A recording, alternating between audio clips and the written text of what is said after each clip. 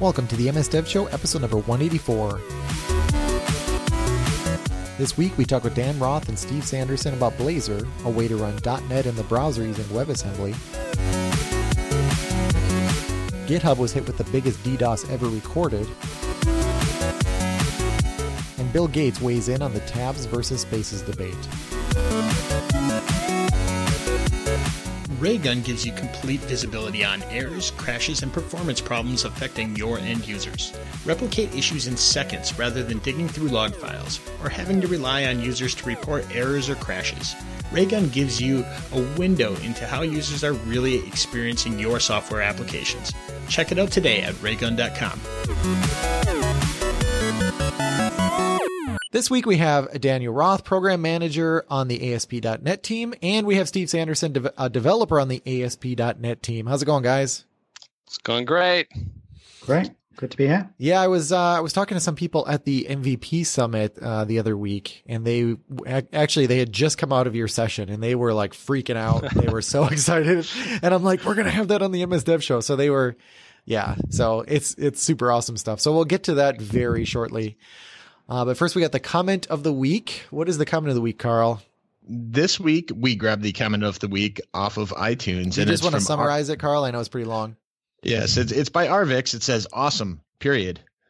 So there it is, verbatim. I didn't want you to read the whole thing. If you want to get mentioned on the show like Arvix, send us an email to feedback@msdevshow.com. Comment on Facebook, YouTube, or Stitcher. And we really like these 5-star iTunes reviews as well. They really help get the podcast up there and noticed by people. Yeah, and people have been really great with that. I've been seeing lots of those pour in. So thank you so much. Okay, so let's jump into the news because we got a couple pretty cool stories. So the first one is an annual tradition for us, which is going through the Stack Overflow developer survey results for 2018. And I don't know if there was anything in particular that you wanted to call out here, Carl. So, we've done like a bunch of these topics, from these reviews in the past. And I wanted to just pull like two different things out of there than what we normally do. The first one is one that I think pretty much everybody on Twitter definitely noticed is the diversity on Stack Overflow is nowhere even close to where the industry's at. Yeah, it's terrible. Much less where, it should be. So diversity, at least on people who take the survey at Stack Overflow is I think it was under 10% female. So, obviously is there any guesses as to why? I mean, cause it's just like, if you do a survey of people who like to take surveys, it's like 100%, right? So, yeah, I mean, is it something as silly as, they don't want to take the survey or, I'm just curious. Yeah, I'm not exactly certain, but I did just recently listen to the Stack Overflow podcast with John Skeeton, and he is a very big advocate for diversity, and he had talked up several issues that Stack Overflow in general has with diversity. Not that he's had any solutions, but it's definitely something that they are not reflecting even what the developer population is. Yeah. And they're not controlling too, like what Google is showing and Bing and is actually showing results, who is showing the results to, right? I would expect there to be like equal representation there. So I wonder if it's mostly around the survey where there's a bigger difference. So I was hoping we had answers, but it sounds like we don't. No, we have more questions. But The other one that I think is really interesting that I pulled out of here is, in the last year, we've heard a ton from Microsoft and Google and basically every big tech company about AI and artificial intelligence and machine learning and all that fun stuff. And sometimes you wonder, is this just the next buzzword? Is it the next, IoT blockchain kind of thing? And what the interesting thing is, both Python and R moved way up on the charts on Stack Overflow questions. So that really seems to confirm that, people, aren't just curious about it. They're kind of digging into it and playing with it in meaningful ways. Yeah, Python was the fastest growing language, which is pretty wild. And especially considering that it's not a new language. Normally that's reserved for the new languages. Yeah, it's pretty ancient actually. And then JavaScript is just like king on Stack Overflow by such a huge margin because it's JavaScript. And then it's funny because they're not even really like programming languages, but it goes JavaScript, then it's HTML, CSS, what you'd expect, SQL, which is actually a little surprising considering JavaScript is the first one. Like I would expect SQL to be high, but then I would expect C# to be high as well. And since C# is low, I would sort of expect SQL to be lower. Although it just does say SQL. And then there's Java, and then there's Bash, which is kind of interesting, and then Python, and then C#, which is interesting to me. So yeah, JavaScript is still king, from a Stack Overflow perspective. There were some other things that, you know what? Under databases, MySQL and SQL Server are pretty darn close, and they're both at the top of the list. So it could be MySQL with SQL. I think there's a sort of a smoothing effect that occurs also because there's so much more choice now with all the languages. Yeah. The percentages all sort of kind of drop. Oh yeah. I mean, there's definitely a long tail. I mean, as far as databases, like I didn't know this many databases existed. Which is actually pretty crazy because if I look at like the lowest one on here at 1.7%, it's Apache HBase, which I know of. Like it's not like some unknown thing. And then there's like Google BigQuery. This is like reading from the bottom up. Apache Hive, Amazon Redshift.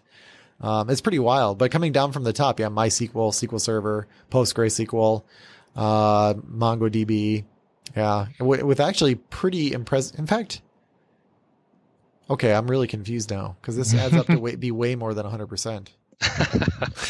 Multiple selections. People can choose more than one database. Yeah. Okay, I guess. I mean, but like this is like 400%. So, I mean, if everybody using 4, I don't know. That's really strange. Platforms, again, their numbers are so skewed. I wish we had like a better representation, but Linux is 48%. I'm guessing that's because of a lot of server side stuff. And then number 2 is Windows. And then Android shows up too. So does Android also count as Linux? I don't know. Anything else you wanted to call out here, Carl? Those were the top 2 things that I wanted to look at. And of course we'll have the link to it in our show notes. So, click on the link. Yeah. The only other thing I wanted to call it was the experience. Here we go. Over half of respondents have 5 years of professional coding experience or less. And this is something we've talked about where, every time we think that we have to, like at conferences or on the podcast, we have to talk about these like super advanced techie things. And then we find out it's not the case because the reality is like half of our industry is, almost brand new and they're just trying to learn some of the basics. We can never forget that because it's growing so fast. So I did just want to call it to that. Okay. So let's move on. GitHub was hit with the largest DDoS ever recorded. Yeesh. Yeah. So, at the end of February, GitHub had a recorded DDoS attack at 1.35 terabytes per second. So that's a lot of data. And with the amplification attacks that there are, it doesn't take much to do that nowadays. Oh, nice. Their page has autoplay. Yes. I'm going to close that. So anyway, I'm going to have to do this from memory then. But one interesting thing in the article, so it was talking about, it was Memcache. It was, you can, apparently they have like a mechanism by which you can make the request and then it will actually, basically do like a webhook type of thing, or it'll call back to yourself. And, basically what they do is they were spoofing, the source IP to be GitHub's. And then they would put something huge in the cache and then they would say, hey, can you just give me that item real quick? And then it would go to GitHub and it was a 10,000x multiplication factor. So basically, with that kind of amplification factor, I mean, you could use one computer. Actually, it's saying 51,000x amplification. Oh, 51,000x. Yeah. So, I mean, even with like one computer, you could DDoS somebody at this scale, which is scary. Why would someone do that? Who are these people? Who hates GitHub? Why are they so mean? Yeah, especially to GitHub. Like, hate the community? I don't know. know. Is it the guys from GitLab or something? Yeah. Yeah, Bitbucket or something. Yeah. Anyway, okay. So, and then self-driving Uber car kills Arizona pedestrian. So this actually just happened, or this came out this story came out a couple hours ago. And, I feel obviously bad for the person who was hit here. And, I don't know. This is just more, I am very, I don't know how you would say it. I am pessimistic in regards to self-driving cars more so than most people in the industry. And I know this is just one. This is like, this is obviously, this might even still, the self-driving cars might still be better than humans. Like people were trying to figure out statistics, but you can't really do a comparison at this point because of the lack of data. But, I don't think we're ready, especially for like 3 different companies who really aren't working together to start writing software that we know has bugs. I mean, they can't get the most basic software running, and now they think that all this other stuff. I don't know. I'm so pessimistic on this. I'm sorry. I have exactly the opposite perspective. And I figured most people do. I am just, you're an outlier on the car thing, Jason. Yeah. Well, like just consider for a second, like all those people that you probably know, some of them who you're like, oh my goodness, I can't believe that person is behind the wheel of a car. Like, or maybe you've driven with some people I agree. You're like, oh, this person's trying to kill me in this car. Like, wouldn't it be nicer if there was a piece of software you could trust that would just drive you safely? Well, to be clear, I think super fast. I believe that we'll get there. So just to kind of drill down on what I'm pessimistic on, it's the short-term viability of this. I don't think they have it figured out. I mean, it's just like, they've tested 1 million miles. They haven't tested those in the edge cases. I mean, they pick like all of the best scenarios to actually do this in. In fact, if you look at what happened in this case, the car, it looks like it says pedestrian, but it sounds like, and the facts are not, well, I'm sure we'll hear more in the coming days, but what it looks like is it actually hit somebody that was on a bike. And if you look, if you go look at Google Maps and actually look at the intersection, I had to look at it for a while. I'm sitting there like looking around. It's confusing as hell, and I'm a human, like, and I understand, like, ultimately the computer will be able to figure out quicker than I will. Guess what? It can't today, right? Like it sees that and it's just like, what is going on? Because it's basically, there's a car lane and then the right turn lane has to pass over the bike lane. And sure, I mean, the car should have all these sensors and it shouldn't hit, somebody who's on a bike or whatever. Like that seems kind of silly. And again, it will get there. Like they will be 1,000 times better, drivers than humans. But right now, I mean, the fact that you can write X amount of software, I don't know how many lines of code it is, right? Or, they write the software and then they're just like, oh, ship it and we'll test it in production with people's lives. Like that whole thing just seems crazy to me. And, I don't know. I'm just thinking, like if you've ever just do this mental exercise now over the next couple of weeks when you were driving and you see, just look for like edge case scenarios, when somebody does something crazy, or you just see like an intersection where you get to it and you're like, what am I supposed to do? I mean, there are literally intersections where it is not clear, period. Like, you could have a committee of 100 people and you have this intersection and based on the signs that are there, it is not clear what you were supposed to do. And what do we do? You kind of come up and you're like, it sort of looks safe, right? And there is a way to solve that and the computers will do that. But like, what does the computer do today? I mean, have they really, do you think they've really written the code to like make that decision in that case where even right now we can't understand it? Yeah. So I think the interesting thing that, I want to look at with this, article is the reactionary, responses of the industry and of the lawmakers. Yeah. Because, that's gonna be the problem. Because, at least in the United States, we do respond to incidents like these in one way or another. Mm-hmm. Sometimes they're not exactly what you'd expect. So I'm going to find it interesting to see exactly what the outcome of this lady's death will have on the future of this technology. You were talking about all the edge cases, sometimes there's just, obvious scenarios that, when you have computers run across them, if you have a 4-way stop and you have 4 cars get there at precisely the same time, nobody and everybody has the right of way. So obviously humans, somebody's going to be a little bit more aggressive and somebody's just going to take the right of way. But, are you going to have like some sort of short range networking where the computers can, Actually, there's a whole bunch of interesting aspects to that. Because first of all, if all cars go at the same time, they actually won't hit each other. That's the interesting thing about a four-way stop, by the way. And that might be the way it's solved. Yeah. I mean, eventually, yes, that will be the perfect. Actually, none of them will stop. I mean, why would you even have a four-way stop? It doesn't make any sense. You just adjust the timing. So I know that that's the world that we're trying to get to. But I don't know. Let's say. Here, let me give you an example. Right by my house, there's a road that goes to the grocery store. Somebody hit the sign, and the sign is laying beside the road. Now, I've been there before. I know that I have to stop there. A self-driving car, like, is it going to remember that used to be a stop? And then it also is going to be like, hey, the other day I saw the stop sign laying on the ground, and now it's gone. But I know that I should still stop here because this intersection is bad up here, and maybe there'll be like super radar where it can see like, okay, here's the speed of this vehicle and keep me safe. They just don't have that today. Like, you can't tell me, like, would you guys, Dan, do you have kids? I do have kids. Okay. Would you put your kids in there by themselves and take them to that intersection I'm talking about where the stop sign was hit by a car, it's gone, and tell the car like, yep, go ahead. Would you do that today?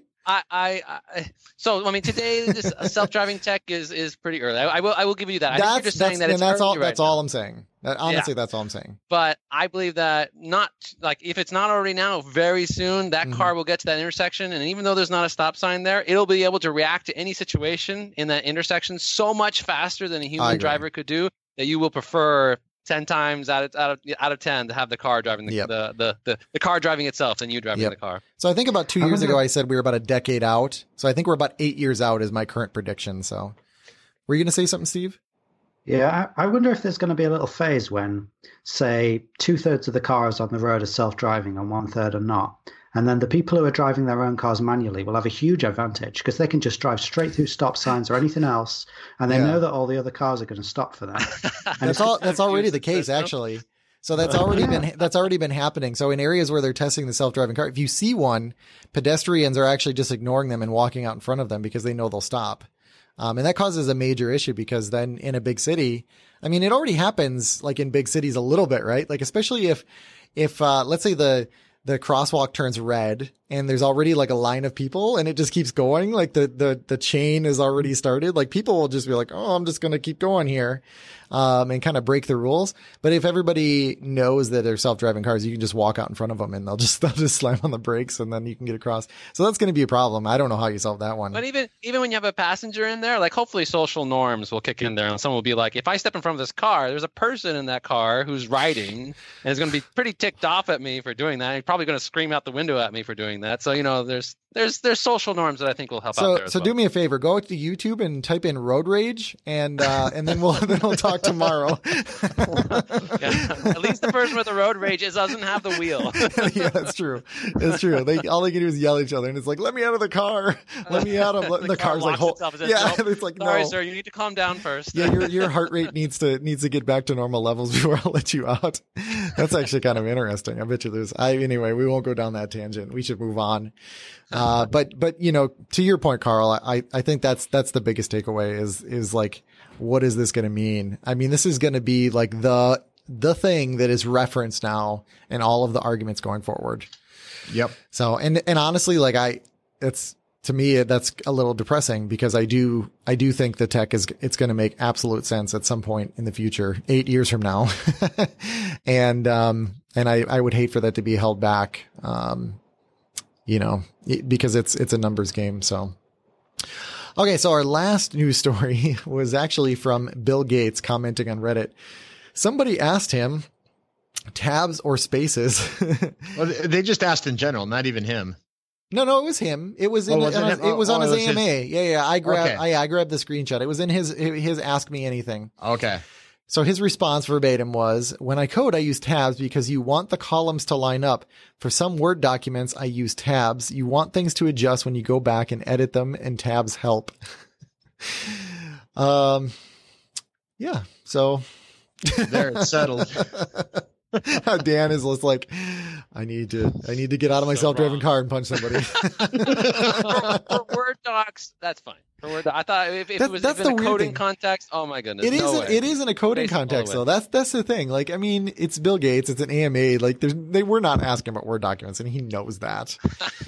And one of the comments later on was, "Watch the meltdown at /programming." Right. Exactly.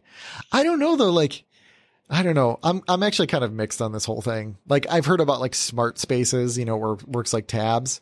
But, I mean, how do you, oh man, I'm just going to move on. I'm not going to dive into this because I'd rather talk about Blazor, honestly. So let's not get into tabs versus spaces. Okay. So to the reason that we actually have you guys on here, so like I mentioned, there's a whole bunch of hype and excitement around Blazor. So like, let's just start at like, what is it? What is Blazor? Well, Blazor is bringing .NET to the web. You can have .NET code run natively in the browser with no plugins, no code transpilation, just using open web standards. Blazor is specifically it's a experimental web framework that we built using .NET that uses C#, Razor, HTML, CSS, and it runs in the browser via WebAssembly. Mm-hmm. Magic. So other than WebAssembly, what did it actually take to get this working? I mean, it sounds like even with WebAssembly, it's going to take a little bit of effort here.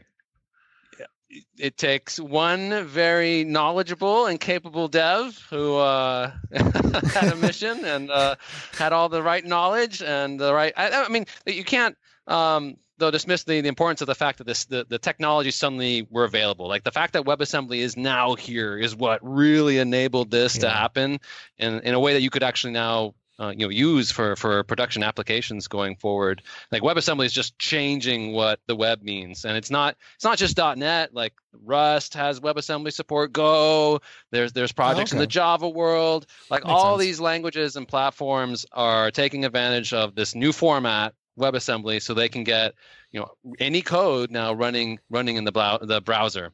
But how did we get that all to come together? Well, that's all Steve. Steve, you can tell your story. He's the dad, the father of Blazor. So okay, so back in about a year ago, when I had some conversations with some people about could we possibly do .NET in the browser with WebAssembly, and the general consensus was probably not, because there is no way of compiling .NET to WebAssembly. I went on a little sort of fishing expedition to see if I could find some way of doing it, however obscure. And I came across this little .NET runtime called .NET Anywhere. So it's not the regular .NET framework. It's not Core CLR, Core RT, or Mono, or any other recognizable .NET runtime, but it was rather this little open source project created by one guy called Chris Bacon, who wrote only about 100 C files or something, and it was enough to actually load and execute .NET assemblies on whatever platform you compile it to. Now, he did this about 6 years ago, so that's a long, long time before the advent of WebAssembly, and his target scenario was things like running .NET on embedded devices, or just running it on Linux, but without having to use Mono at that time, or just running it anywhere. Hence the name .NET Anywhere. Just C code, you compile it to any platform, you run your .NET assemblies. And because it was so portable, it was really easy, like literally probably less than an hour's work, to make a couple of tiny tweaks to it so that it compiled correctly through the WebAssembly compilation toolchain. And so that meant that I then had a WebAssembly file that could load and execute .NET assemblies. And that's really the core starting point. So it's really just a matter of, normal coding from there on to build up an entire web framework and have it work inside a browser. Yeah. So that's how we built the original prototype about a year ago. But since then, we have tried to make it much more production ready. And the biggest piece we needed for that was a proper .NET runtime. So as much as .NET Anywhere is a really impressive technical accomplishment for one person to have written in such a small amount of code, it was not really complete enough for somebody to go and build a production application on. There were a lot of things that it didn't do completely or correctly. For example, it didn't really have any proper reflection support, and obviously you're going to need that by the time you're building real applications. And there were lots of other edge cases that it didn't deal with correctly as well. So we got some very good news. When was it, Dan, that Mono told us that they were going to target WebAssembly? Oh, I mean, it was not that long afterwards. Like they have they blogged it. Hello WebAssembly was the blog post on their thing. Yeah, that was in August of last year.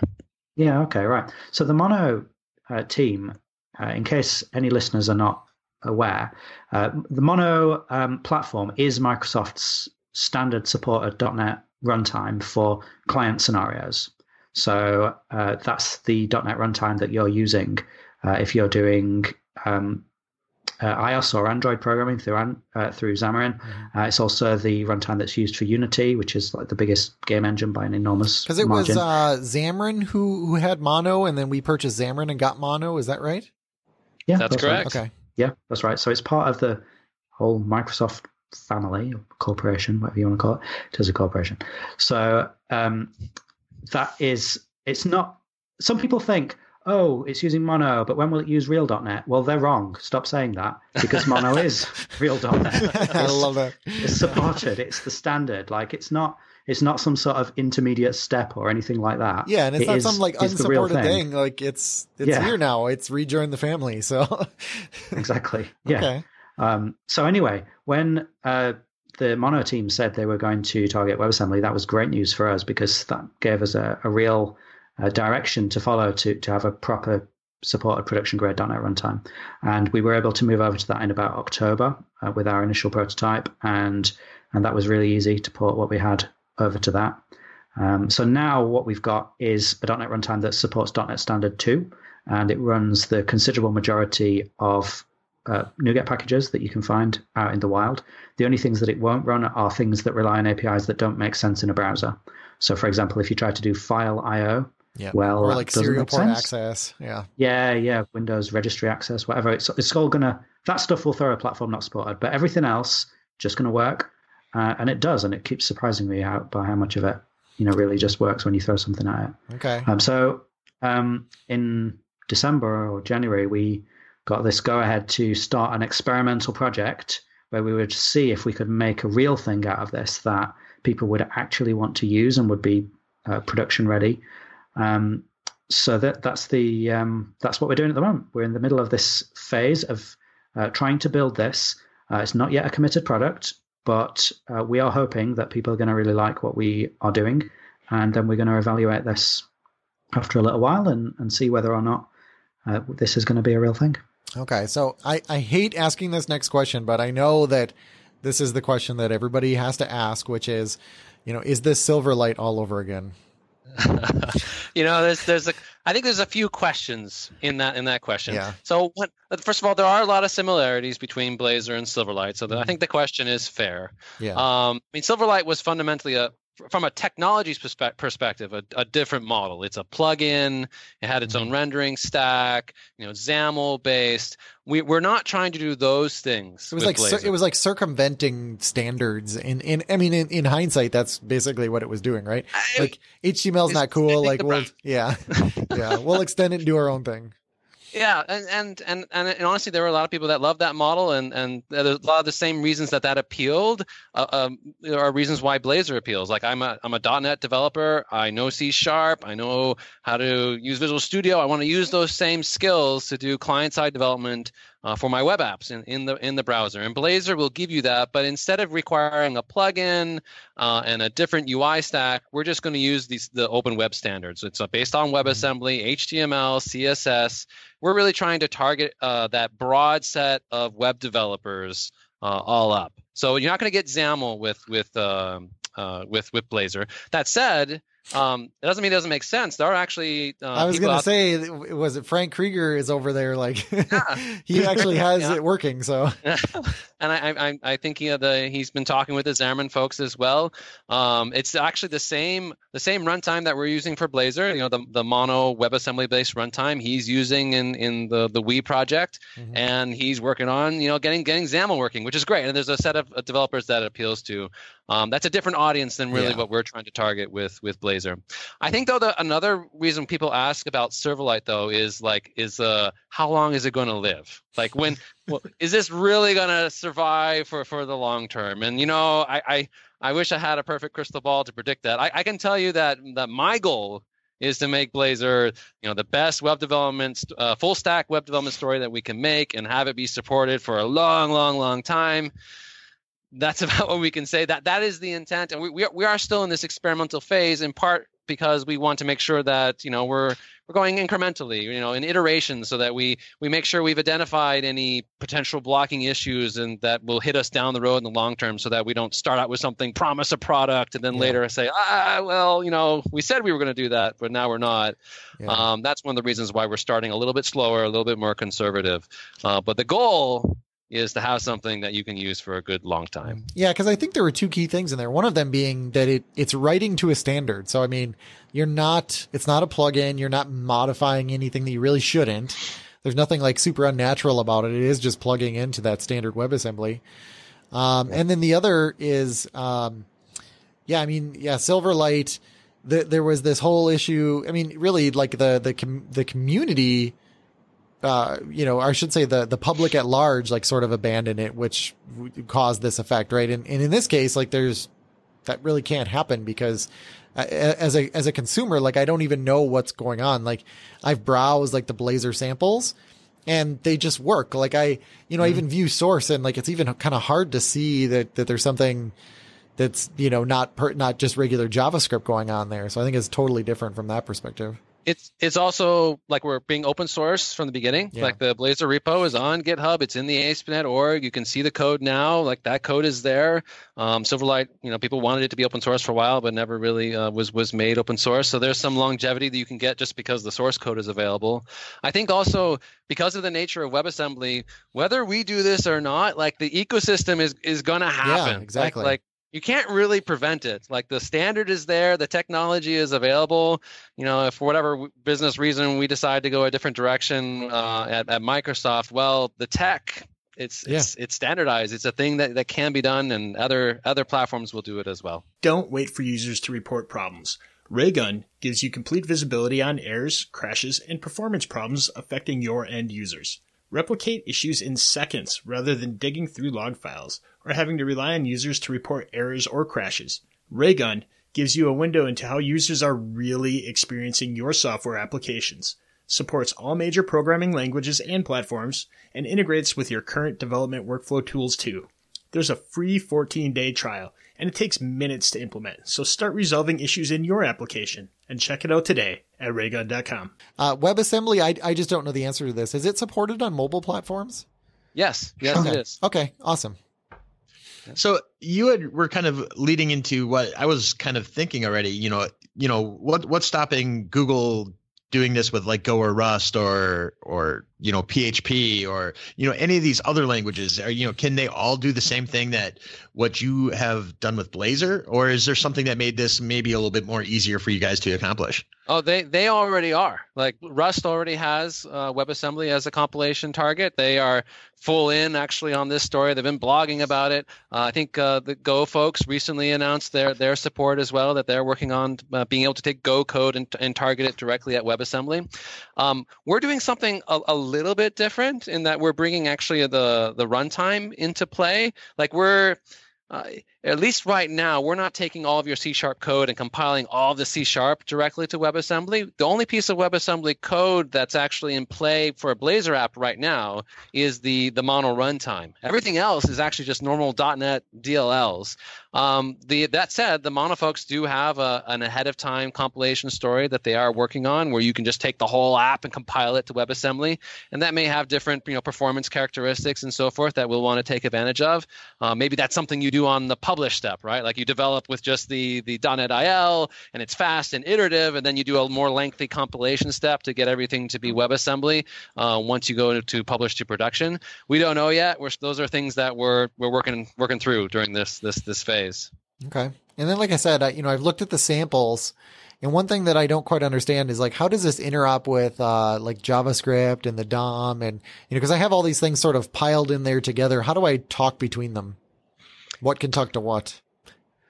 Okay. Well,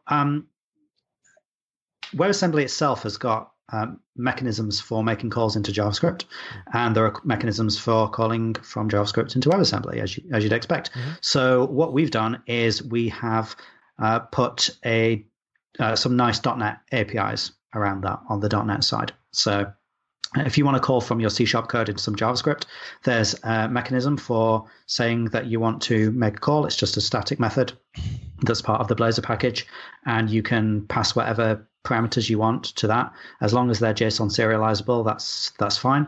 And then on the JavaScript side, you declare a function with a matching name, and that's the function that the Blazor runtime is going to pass the execution onto. And then we'll deal with things like getting return values back and marshalling all the data across the wire. So that's pretty straightforward. Likewise, if you want to call .NET code from JavaScript, there's a set of Blazor APIs for that, which are themselves in JavaScript. So you can call those from null JavaScript code. Or basically, in summary, you can do it. And we have provided APIs for that. Does that answer your question? Or that's part of it. Then the other thing was like interacting with the DOM. I mean, can I, in my .NET code, like interact with the DOM somehow? Yeah, okay. So strictly speaking, the answer to that is yes, you can, because you can use the JavaScript interop APIs to do anything you want. So you could make a JavaScript API called setInnerHTML or something like that, which would take like a CSS selector and some HTML string, and then the implementation would just find that element and set the HTML on it, and then you could call that from your .NET code if you wanted to, and that would mean that you're just shoving stuff into the DOM straight from C#. So you can. However, part of our objective with Blazor is to provide a much nicer, higher level programming model. So you wouldn't want to do that. Mm-hmm. What we are doing in Blazor is allowing you to define components in Razor. So Razor being the same syntax that ASP.NET has used for many years as a way of combining HTML and C# code, and allowing you to define components in with files of that kind. And these components are similar to the sort of components that you would build with React or Vue or Angular. So they encapsulate a certain bit of your application. They've got their ability to render to HTML. They can deal with managing their own state. They can fetch data. You can combine them, nest them, compose them, whatever you want. And we deal with the rendering part of it for you. So you write your HTML in Razor and it gets into the UI. And as for how that actually happens, that's not your problem. That's our problem. And we make it very fast. We do all the necessary incremental rendering and diffing against previous versions and updating just the right parts of the DOM, all that stuff.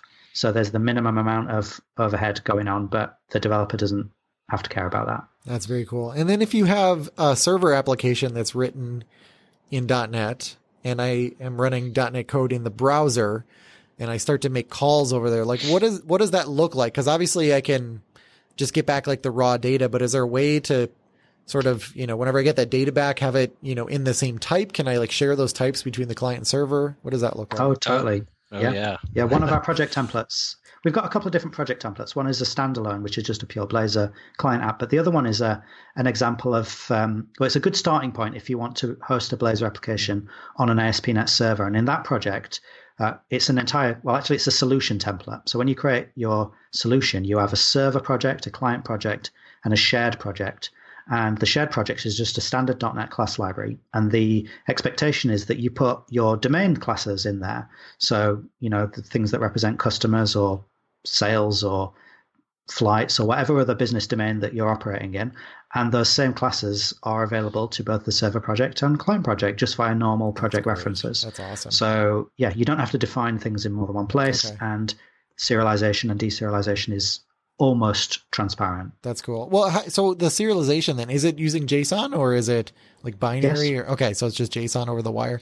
But like you said, you could use other serialization formats if you wanted to, but I think almost every web developer is going to think JSON is the natural starting point. Yeah, especially for just like, watching what's going on. Yeah.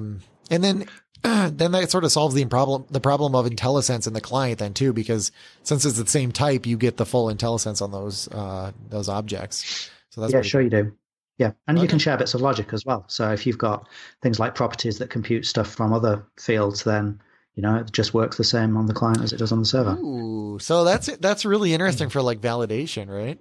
Yeah, exactly. That's Oh, that's cool. Yeah, because you just literally run the same validation code. Yep. So another scenario where you might want to use something other than JSON is like when you're using real-time framework like SignalR. Like one of the things we're working I was on thinking is about getting SignalR. we're getting the SignalR client, the .NET client, to work in a Blazor application. So you can have a real-time connection to the back end and have all the strong typing of the SignalR client working within the browser. And under the covers, that's not using JSON typically. Like I think in the ASP.NET Core implementation, they're taking advantage of things like message pack and binary formats and those types of things. Yep. But at the end of the day, all you see is strongly typed C# objects with lovely IntelliSense. Awesome. Love it.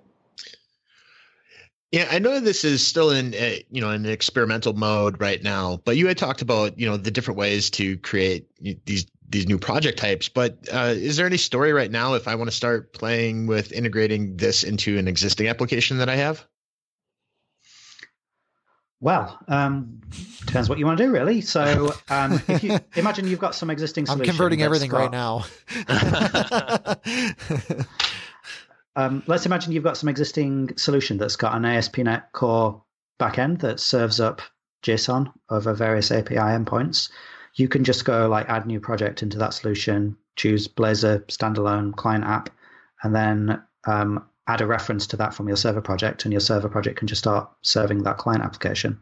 So you can certainly add an entirely new UI with Blazor into your application. If you wanted to do something where you somehow merged a Blazor UI with an existing server-generated HTML UI with ASP.NET MVC or Razor Pages or something, you would be a little bit more on your own with that right now. That's not a scenario that we've focused on. I don't think that's going to be ultimately as popular a scenario. I'm sure there's some way of doing it, but really we focus more on create a pure Blazor application right now. Okay. And then you mentioned, you were talking about the binding earlier and how it uses Razor. So how do you, what does that actually look like? I mean, is it literally just the same binding syntax then? I mean, you have you sort of have your client side controller almost, and it just gets bound to the view. I would refrain. I should from say using client side model. I guess I would say. Sorry, not the components. We have you have components in the that's what you're talking about, the components. Okay. Yeah. Okay. Also, I wouldn't. Let's back away from the word binding for a minute, because that means a lot of things to a lot of different people. Yeah. So the simplest way of creating a Blazor component is literally as a Razor CS HTML file. And the simplest Blazor component is literally an empty file, and it does nothing. But anything that you type into there is markup that it's going to render. And then if you create an @ functions block, you can put some C# code in there. Mm-hmm. And then inside the HTML, you can use the @ symbol and start referencing stuff from your C# code. So you can just sort of build it up syntactically like that. And so, yes, to answer your question, it is literally standard Razor. That said, there are some Razor features that are not applicable on the client, or where we've chosen to do things slightly differently. Or, in fact, there's even more cases where we've added new concepts that wouldn't have existed before. So, for example, we've just integrated in the last couple of days routing, as I say, or routing, as most of your listeners say it, into these Blazor components. So at the top of it, you can say @page, and then you write out a URL, and that becomes the URL that particular component can be reached upon. Now, that's a new way of doing routing. It's not how it works in MVC or in Razor Web Pages. Mm-hmm. But it's a really natural fit in Blazor. So we are willing to do things a little bit differently, but we're trying to strike a balance between keeping it familiar and yet not sort of doing stuff in an unnatural way just for the sake of consistency. If it helps, when you think about defining a Blazor component, you're really just defining a class. A Blazor component is just a class that implements a particular iComponent interface under the covers. But that's kind of hidden to you. For the most part, what you're worrying about is, well, I have some markup that I want this class to be able to spit out. to render into the virtual DOM, and that's what you're defining in the HTML tags in your CS HTML file. But then this is just a normal class as well, so it can have properties and methods, and you can define those inline in the CS HTML file, or you can define them in a code behind file. And then in your Razor syntax, you can use the normal syntax, a little at symbol, and then you start writing C#, and IntelliSense there will then show you like what are all the properties on this component class, what are the methods on this component class. So you can do things like you can have a button and you can say on click, but when you click this button, I want you to call this C# method that I've defined on this same class. And one of the really nice things about Blazor and C# is we can really enable just a fantastic editor experience, like give you all these completions and tooling in IntelliSense over the structure of that class, because it's just a normal C# class. Similarly, if you had like an input that's just a text box and you want to bind the value of that text box to some property on the component so that you can use it in code, you can say bind and then specify the property name, and that will then bind the value of the input to that particular property. And those are all things that, again, have IntelliSense and tooling around them. So that's how that part of the system works. That is super cool.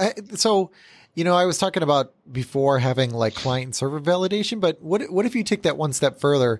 I mean, can you literally have an application that runs client side or server side? I mean, I haven't really thought through the question, but like, is that a thing? Like, because one of the issues with a lot of these frameworks like Angular is that they're 100% client side, and I think some of the search engines, I know there's some workarounds to like make these things work, but can I literally, like, if somebody comes to my site, maybe they have like JavaScript disabled, I don't know, and then it goes server side. I guess it's different because then there's no binding.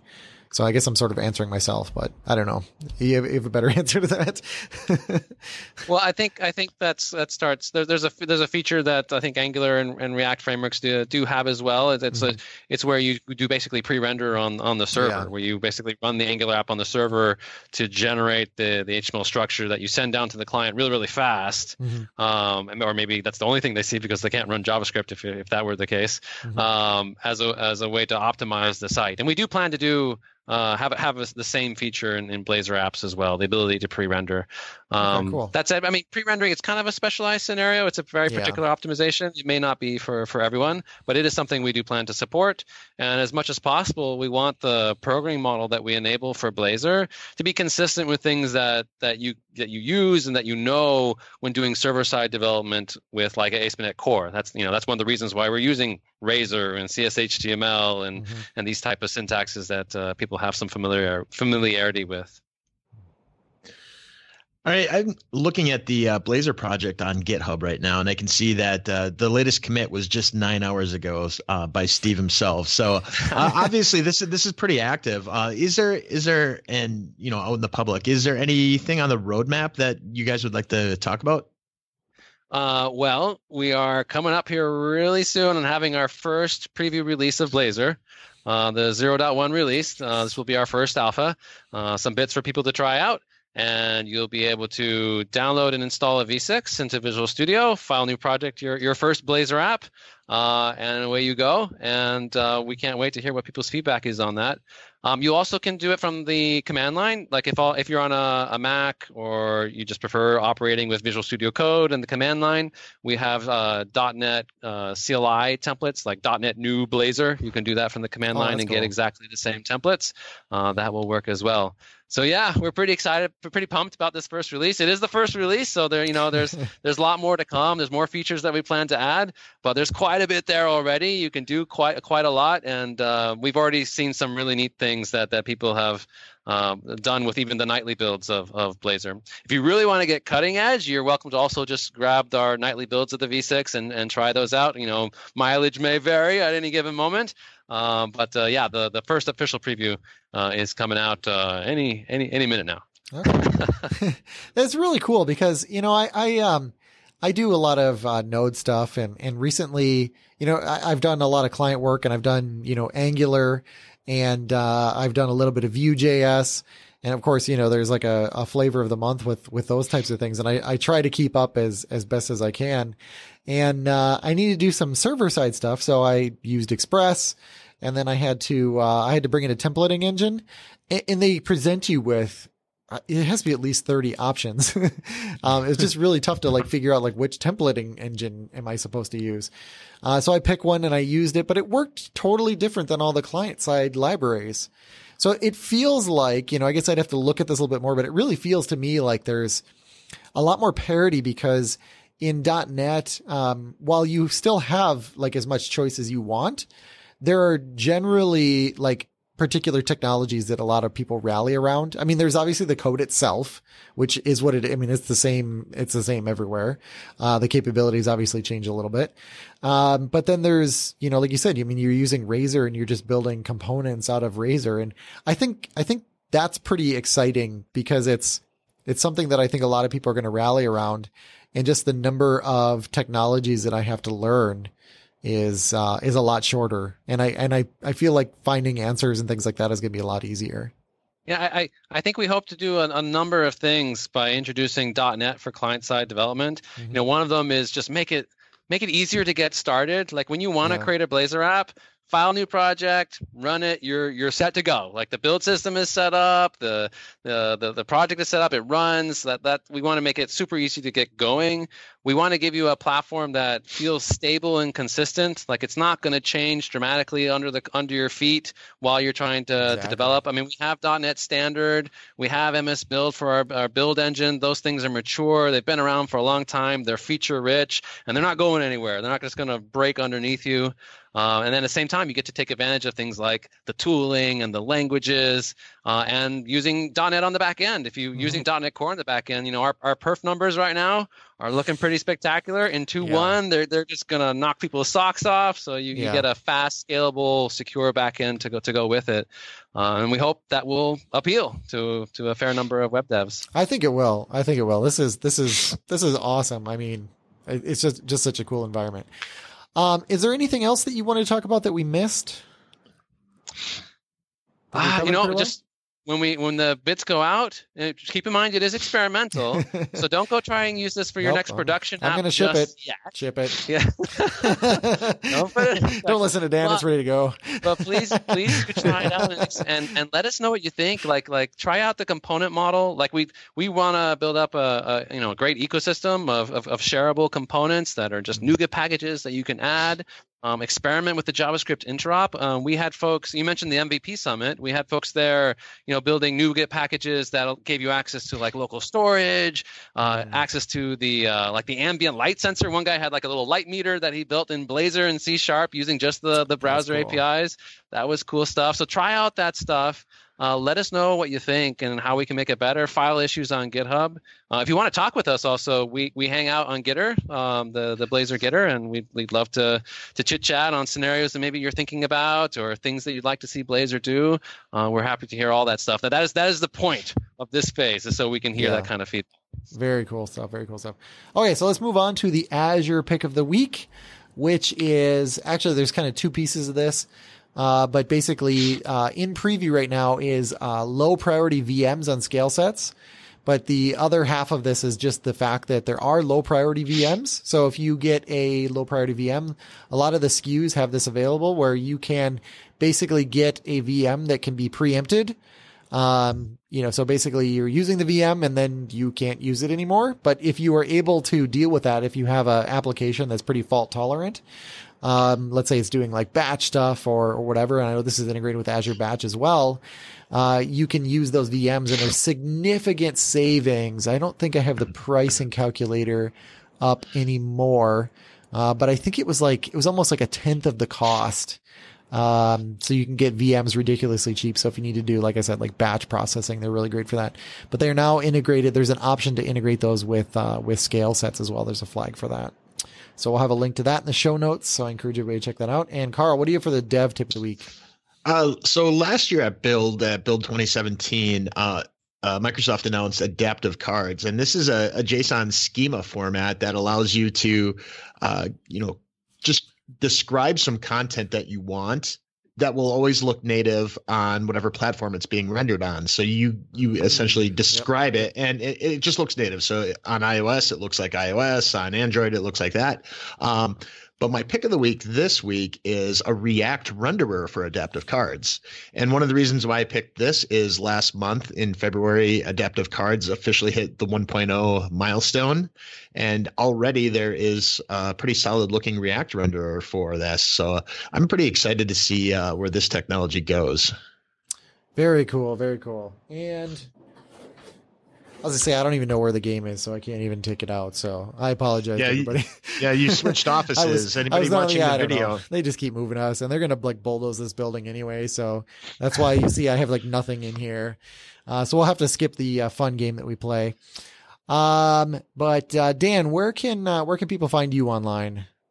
So if you want to reach me on Twitter, I'm at DanRoth27. I'm the 27th Dan Roth. Perfect. And Steve, where can people find you? On Twitter, I am Steven Sanderson. That's Steven with an N. Okay. Don't tweet at the Steve Sanderson because that is a different software developer. Oh, he's also a developer. It is, yeah. Pretty cool. Okay, so Carl, where can people find you? You can find me on Twitter at Carl Schweitzer. And you can find me on Twitter at twitter.com/ytechie. So Dan and Steve, thank you so much for coming on here and talking to us about this. This is such a cool technology that I can't wait to try out. Thank you so much. It's been a pleasure.